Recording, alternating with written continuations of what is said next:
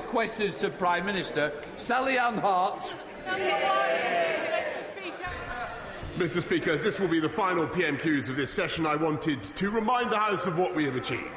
More than 20 Acts of Parliament have been passed, including our National Insurance Act that will increase the thresholds from July and be worth an average of £330 a year, the largest single personal tax cut for a decade. And our Economic Crime Act to respond to Putin's illegal war in Ukraine. And we hope by the end of the session to have passed our Borders Bill to take control of our immigration system, our Police Bill to make our streets safer, our Health Bill to reduce bureaucracy and help cut the COVID backlogs. Only today, new figures show that we have already recruited over 13,500 additional police since 2019, well ahead of our 12,000 target. Those police are already on your streets, making your community safer. We're focusing on delivering the people's priorities, and there is plenty more to come in the Queen's speech on the 10th of May. Mr. Speaker, this morning I had meetings with ministerial colleagues and others, in addition to my duties in this House. I shall have further such meetings later today.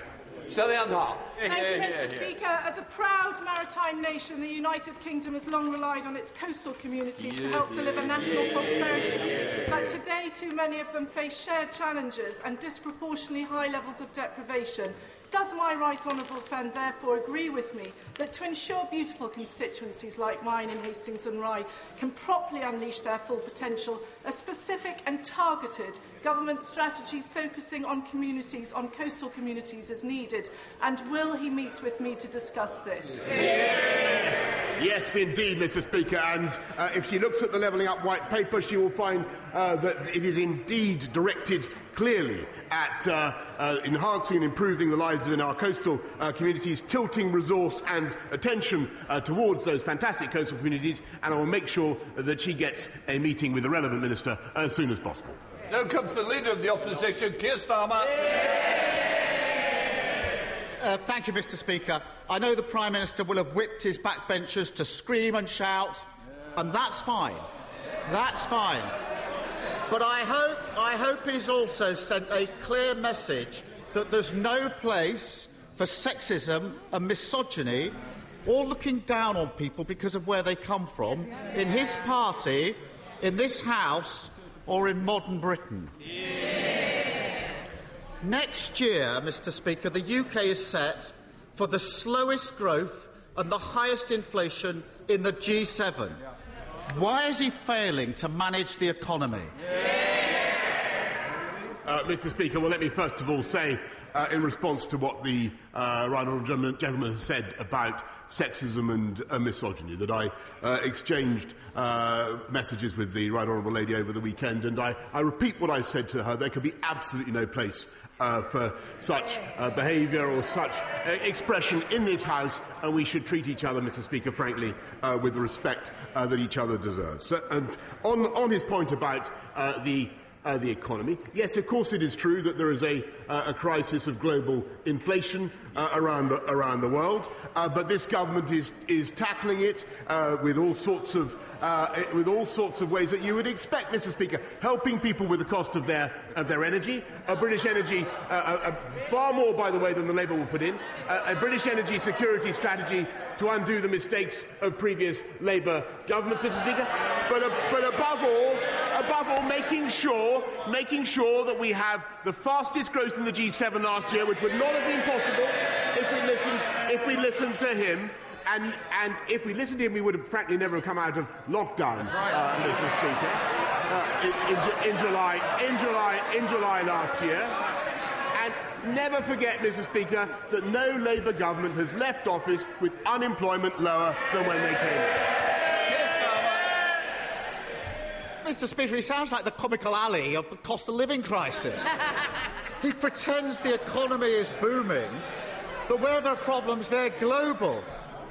But in the real world, our growth is set to be slower than every G20 country except one, Russia.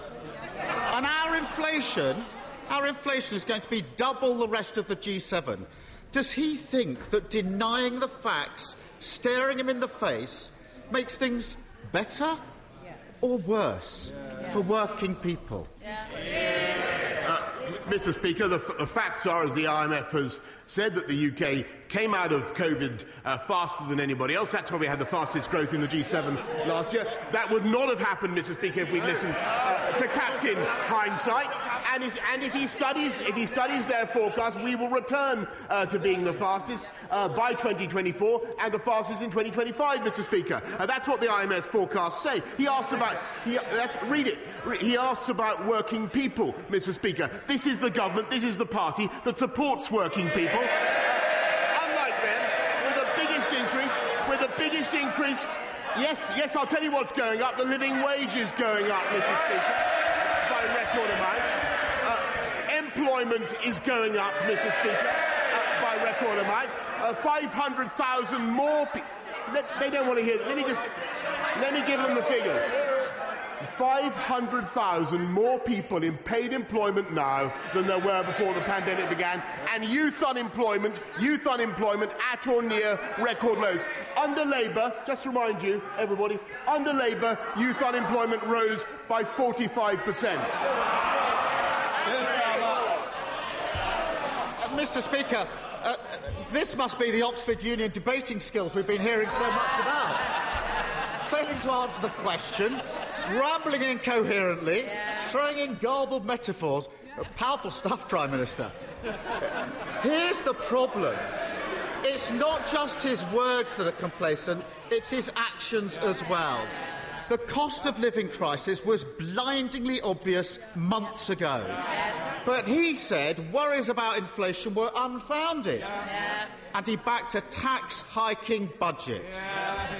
Does he think that his choice to be the only leader in the G7 to raise taxes during a cost of living crisis has made things better or worse for working people? Mr. Speaker, as I've just explained to the House, and I'll repeat it once more, this government and our Chancellor cut taxes on working people. The national insurance contribution went down, Mr. Speaker, by an average of £330. But if he's talking about the health and care levy, maybe that's what he's droning on about. Look at the health and care levy, Mr. Speaker. That is what is enabling us to pay for 50,000 more nurses, to pay for clearing the COVID backlogs. How tragic, how pitiful that the party of Bevan should now be opposed to that investment in the NHS, Mr. Speaker. Mr. Speaker, he's an ostrich, perfectly happy keeping his head in the sand. Working people are worried about paying their bills. They're spending less and cutting back. That's bad for business and bad for growth. Working people are looking for help. But this week, millions will look at their payslip and see a tax rise with his fingerprints all over it. Does he think that his 15th tax rise has made things better or worse for working people? Mr. Speaker, what we're doing for working people is not only lifting the living wage by the record amount, helping people on universal credit with a £1,000 tax cut, Mr. Speaker, but also cutting national insurance contributions, lifting the threshold so that on average people pay £330 less, Mr. Speaker. But what we're also doing is taking our country and our economy forward, investing in our NHS, which is a priority for the people of this country, unlike for the Labour Party, Mr. Speaker, but also ensuring that we have record creation of jobs, Mr. Speaker, and that is what matters. High-wage, high-skill jobs. 500,000 more. They don't care about jobs, Mr. Speaker. We do. We do. We believe in high-wage, high-skill jobs, and that's the answer for the economy. Keir Starmer. Mr. Speaker, it's as if he's only just waking up to the cost of living crisis. And his big idea, fewer MOTs. It actually makes the Cones hotline sound visionary and inspirational. North Sea oil producers are making so much unexpected profit, they call themselves a cash machine. That cash could be used to keep energy bills down. Instead, he chooses to protect their profits. Let household bills rocket and slap taxes on working people who are earning a living. Does he think that that choice has made things better or worse for working people? What we're doing is making things better for working people than his plans would do by a mile, Mr. Speaker. We're raising more. We're putting more to support people with their energy costs than he would with his new tax on business. £9.1 billion that we're putting in, an immediate £150 cut in people's council tax. Their thing only raises £6.6 billion. And what it does is it clobbers the very businesses that we need to invest in energy to bring the prices down for people across this country. Clean, green energy, the wind farms, the hydrogen that this country needs. And what this government is also doing, Mr. Speaker, is reversing the tragic, historic mistake of the Labour Party in refusing to invest in nuclear. We're going to have a nuclear reactor every year and not a nuclear reactor every decade, which is what we got under Labour. So they're the party of excess oil and gas profits, and we're the party of working people. This Tory government's had its head in the sand throughout the cost of living crisis. First, they let prices get out of control. Then they denied it was happening. They failed to do anything about it, and then they made it worse with higher taxes. Because of his choices, we are set to have the slowest growth and the highest inflation in the G7. Mr. Speaker, a vote for Labour next week is a vote for a very different set of choices. We would ask oil and gas companies to pay their fair share and reduce energy costs. We wouldn't hammer working people with the worst possible tax at the worst possible time. We'd insulate homes to get bills down. And we'd close the tax avoidance schemes that have helped his Chancellor, where is he, reduce his family's tax bill while putting everyone else's up. That's a proper plan for the economy. So why doesn't he get on with it and finally make choices that make things better, not worse, for working people? Mr. Speaker, I can tell the right honourable gentleman, I've listened to him over many weeks and many years, this guy is doomed to be a permanent spectator, Mr. Speaker, because we have a plan to fix the NHS and fix social care. They have no plan.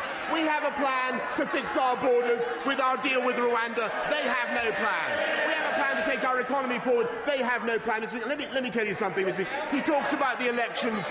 He talks about the elections in a few days' time, Mr. Speaker. Let me remind him that everywhere you look at Labour administration, it is a bankrupt shambles. Hammersmith Council Labour-run Hammersmith spent £27,000 on EU flags, Mr. Speaker, 2 years after the referendum. Labour-run Nottingham Council bankrupt because of their investment in some communist energy plan of the kind that he now favours. He should apologise for it. Labour-run Croydon bankrupt, Mr. Speaker, because of their dodgy property deals. And never forget, Labour-run Britain in 2010, bankrupt because of what the Labour government did. And they said they had no money left. Mr. Speaker, he looks at council tax. Look at the difference between he boasts he lives in Islington or Camden or somewhere like that. He should contrast neighbouring Westminster, which has the lowest council tax in the country, and better services too. That's the difference between Labour and Conservative across the country, Mr. Speaker. Vote Conservative on the 5th of May.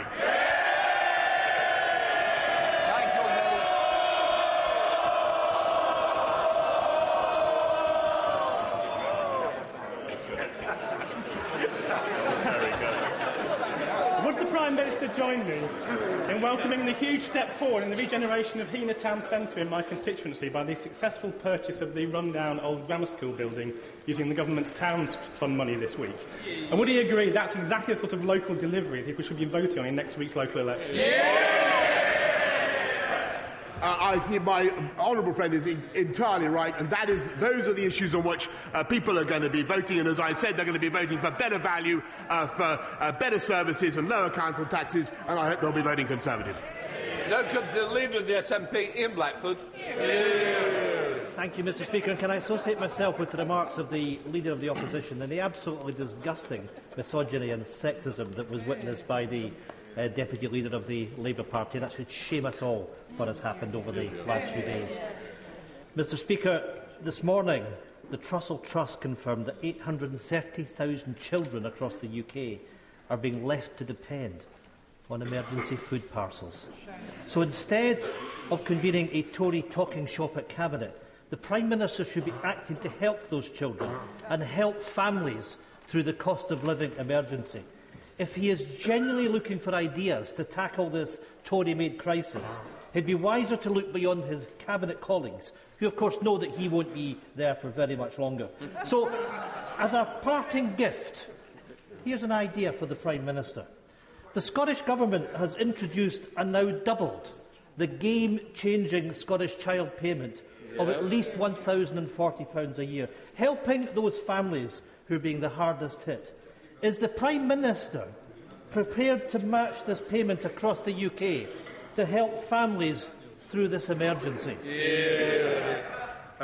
Mr. Speaker, what we're doing to help families, and of course it's important to do everything we can to help families in a tough time. And that's why we've massively increased the funds available to local councils to support families that are having a particular hardship. The Holidays and Activities Fund, now running at £200 million, is there as well. We will do everything we can to support families throughout this period when we're dealing with the aftershocks of the COVID pandemic, Mr. Speaker. But if I may say so, I think this is another example, and he may not appreciate me pointing this out, but it is true. There's another example of the vital strength of our economic union and the importance of support from the UK Treasury, which is what he gets.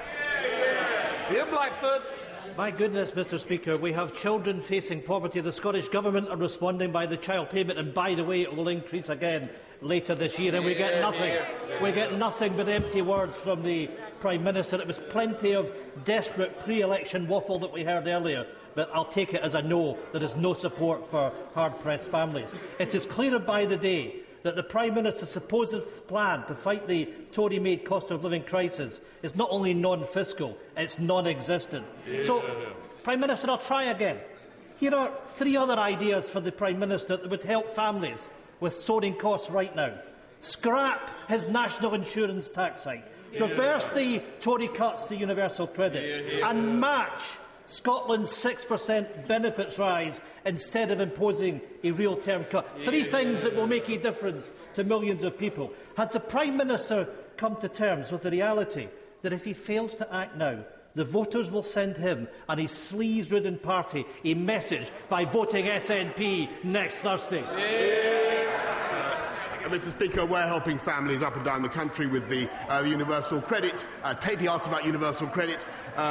We're tapering it so that people get another £1,000 in their pockets. Working people get another £1,000 in their pockets. We're helping families in the way that I have described, Mr. Speaker. And just to remind the House that under this government there are now far fewer children in workless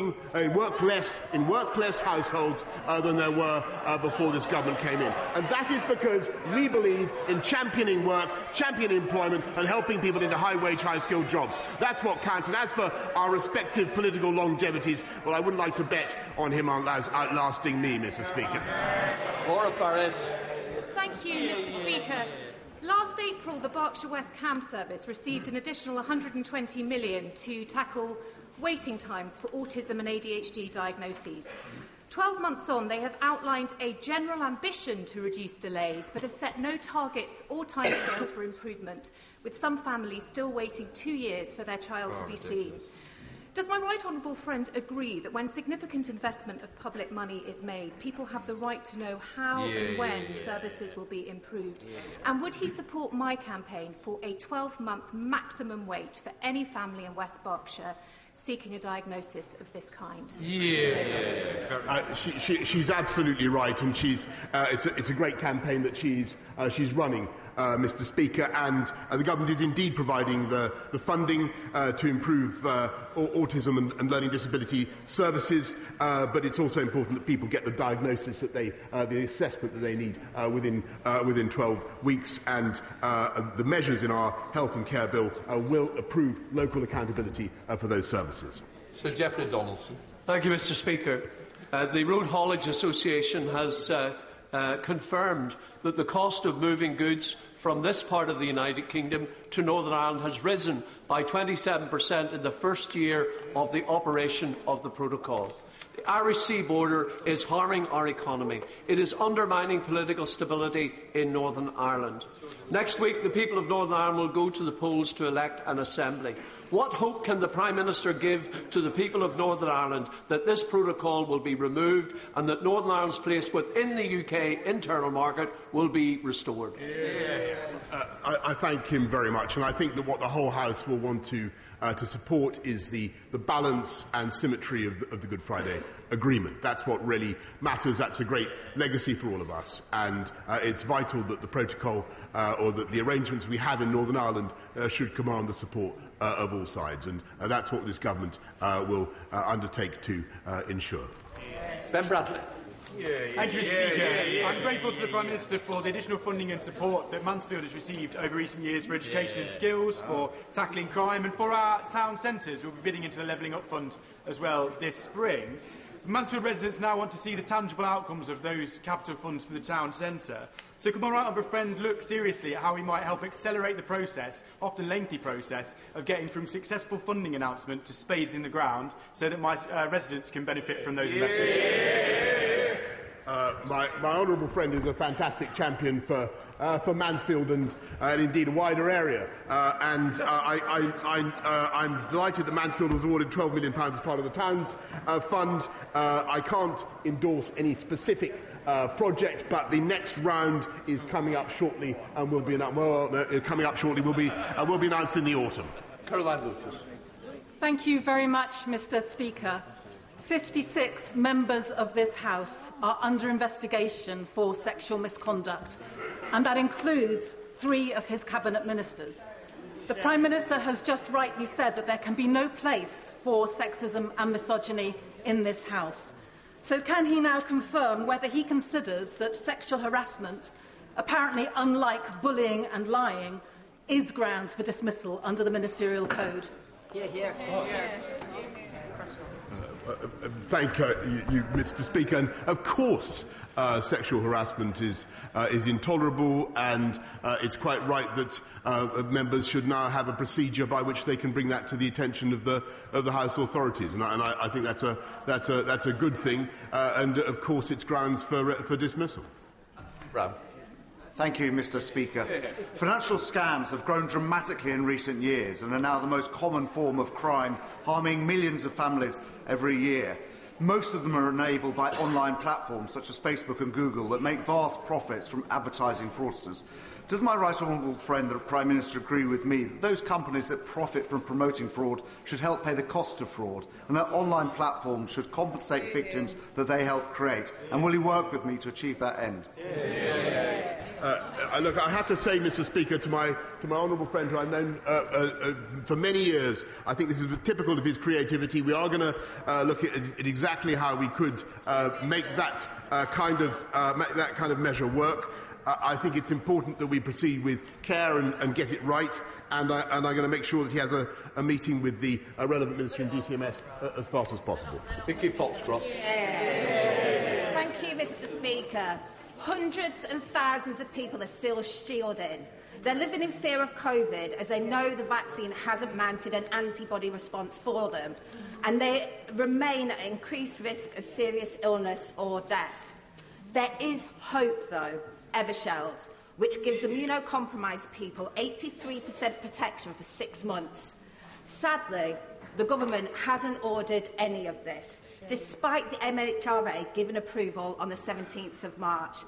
Now, I appreciate the Prime Minister might not have all of the details to hand, so will he meet with me to talk about this life-saving and life-changing drug?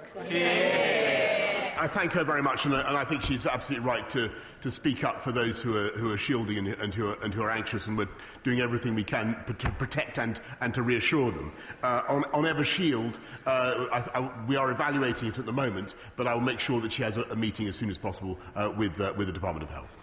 Mr. Bucket. Thank you, Mr. Speaker. My Conservative council in Kensington and Chelsea charges £500 less council tax than neighbouring Camden Labour. And it has 4 times as many bin collections. You haven't misheard. £500 less, 4 times as many. Does my right honourable friend agree with me that everyone who wants low council tax and good services needs to vote Conservative? Mr. Speaker, do I agree with my honourable friend? There is not a syllable with which any sensible person in this country could possibly dissent. Thank you, Mr. Speaker. Last week, the Daily Telegraph, not normally a paper that I read, but I did read this headline that said Northern Ireland could be forced to follow EU rules on COVID tests. The Chancellor told the House that Northern Ireland could benefit from moves to scrap VAT on energy efficiency measures because of the protocol. So now the protocol's restrictions threaten the shortage of COVID tests in Northern Ireland. So can I ask the Prime Minister, the financial cost of the protocol can be measured, but the true cost in relation to VAT, to medicines, to COVID tests and damaged relationships is much, much greater. When is the Government and my Prime Minister going to restore our place in the United Kingdom? I thank him very much, and there is clearly an economic cost to the protocol, and that is also now turning into a political problem and an imbalance in sentiment about it. We need to rectify that balance for the sake of the Good Friday Agreement on which this country depends. Paul Holmes. Thank you, Mr. Speaker. By 2025, Liberal Democrat Eastleigh Borough Council will have a debt of £650 million, which stands at £6,300 for every resident in Eastleigh. Does the Prime Minister think that it is acceptable for this council to become a speculative property developer? And what advice would he give to my constituents next week to put a stop to this casino council and its profligate ways? My honourable friend is completely right about Eastleigh Borough Council and the debts they have run up, and I can't even see the leader of the Liberal Democrats in his place. Not even delivering value for money for his own constituents, Mr. Speaker. Mr. Speaker, the cost of household food bills is set to rise by £271 this year as prices soar. The supermarkets are lowering their prices to help customers struggling to buy food. And the Resolution Foundation have reported that 1.3 million low-income Britons will be pushed into absolute poverty by the cost of living crisis. But this government is doing nothing to protect people who are struggling. If the supermarkets are stepping in to protect people's pockets, what will the Prime Minister do? What we've done just in the last few months is put £22 billion in to help people with, excuse me, Mr. Speaker, with the cost of living. But I want to pay tribute and to those businesses which are now trying to protect consumers from the impact of the global inflation crisis.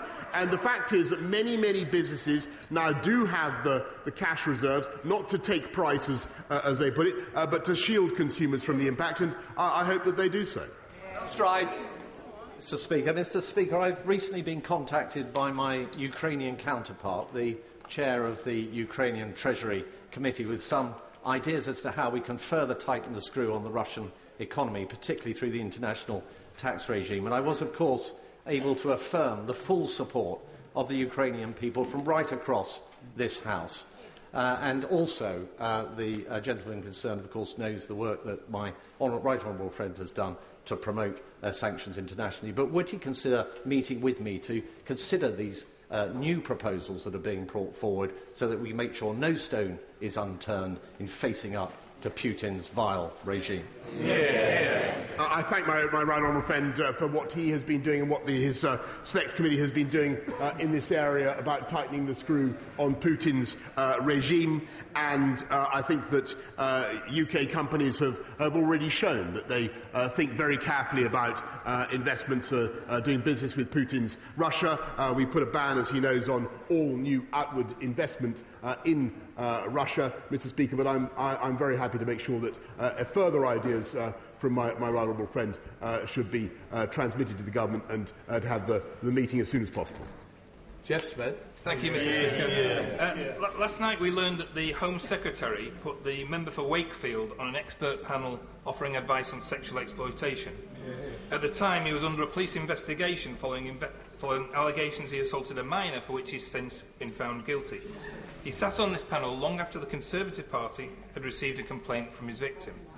Isn't the Prime Minister ashamed that his party didn't take the victim seriously and put someone who abused a minor in such an important position? And does he wish to take the opportunity to apologise to them?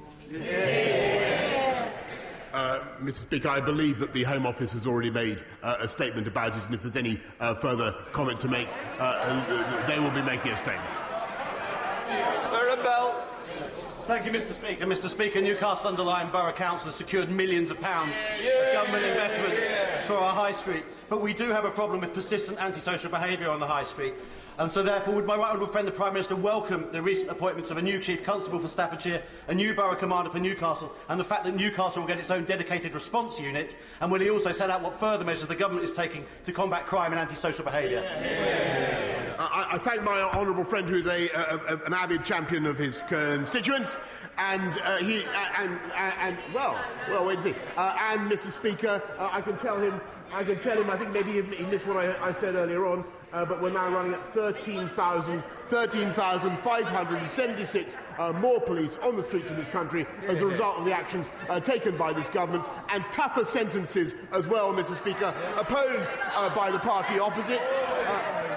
Cracking down on drugs gangs, Mr. Speaker, when that party is soft on drugs. I think the Leader of the Opposition said he would decriminalise.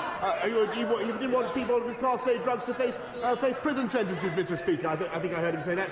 And, of course, cracking down on cross-channel migrant gangs, Mr. Speaker, on people who risk the lives of migrants in the English Channel. We're cracking down on them, and as far as I know, they would scrap the agreement, the Economic and Migration Partnership with Rwanda, Mr. Speaker.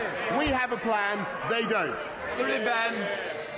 Thank you very much, Mr. Speaker. 4.5 million people pay for their gas and electricity using a prepayment meter.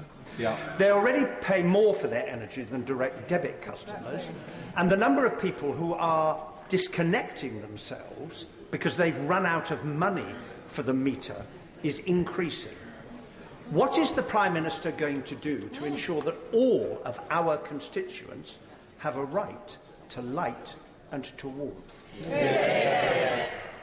Mr. Speaker, we're working with Ofgem and all the companies to ensure that we protect people in this difficult time. But what we're also doing is making sure that we support people, not just with the cold weather payments, the winter fuel payments, but making sure that through £500 million more to councils, we look after people, and this will be the types of people that the right honourable gentleman is referring to, who are finding it particularly tough.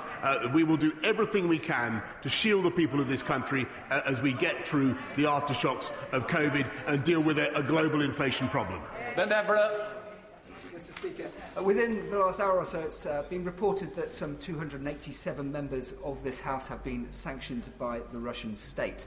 Now, I'm sure nobody here is rushing to change their summer holiday plans, but perhaps the Prime Minister will assure us that he will continue his excellent relationship with President Zelensky and continue to provide the Ukrainian people and the Ukrainian military with the support that they need. Well, Mr. Speaker, it's I think no disrespect to those who haven't been sanctioned when I say that all those 287 should regard it as a badge of honour.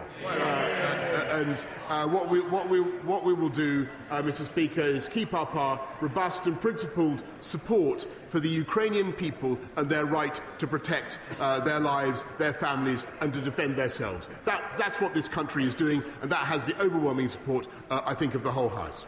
Final question, Daisy Cooper. Mr. Speaker, today a court has found that the government acted unlawfully when its policies led to the discharge of untested patients from hospitals to care homes at the start of the pandemic. The court also found no evidence that the former Health Secretary addressed the issue of the risk to care home residents of such transmission, despite the government insisting at the time that a protective ring had been thrown around care homes. The government has once again been found to have broken the law. Will the Prime Minister apologise to the families of the thousands and thousands of people who died in care homes in the first half of 2020? And will he also apologise to care workers for the shameful comment that he made in July 2020 when he said that too many care homes didn't follow procedures in the way that they could have? Mr. Speaker, of course I want to renew my apologies and sympathies for all those who lost loved ones during the pandemic, people who lost loved ones in care homes. And I want to remind the House of what an incredibly difficult time that was and how difficult that decision was. And we didn't know very much about the disease. And the point I was trying to make, to which she refers, is the thing that we didn't know in particular, Mr. Speaker, was that COVID could be transmitted asymptomatically in the way that it was. And that was something that I wish we had known more about at the time. As for the ruling that she mentions, we will study it and we will, of course, respond further in due course.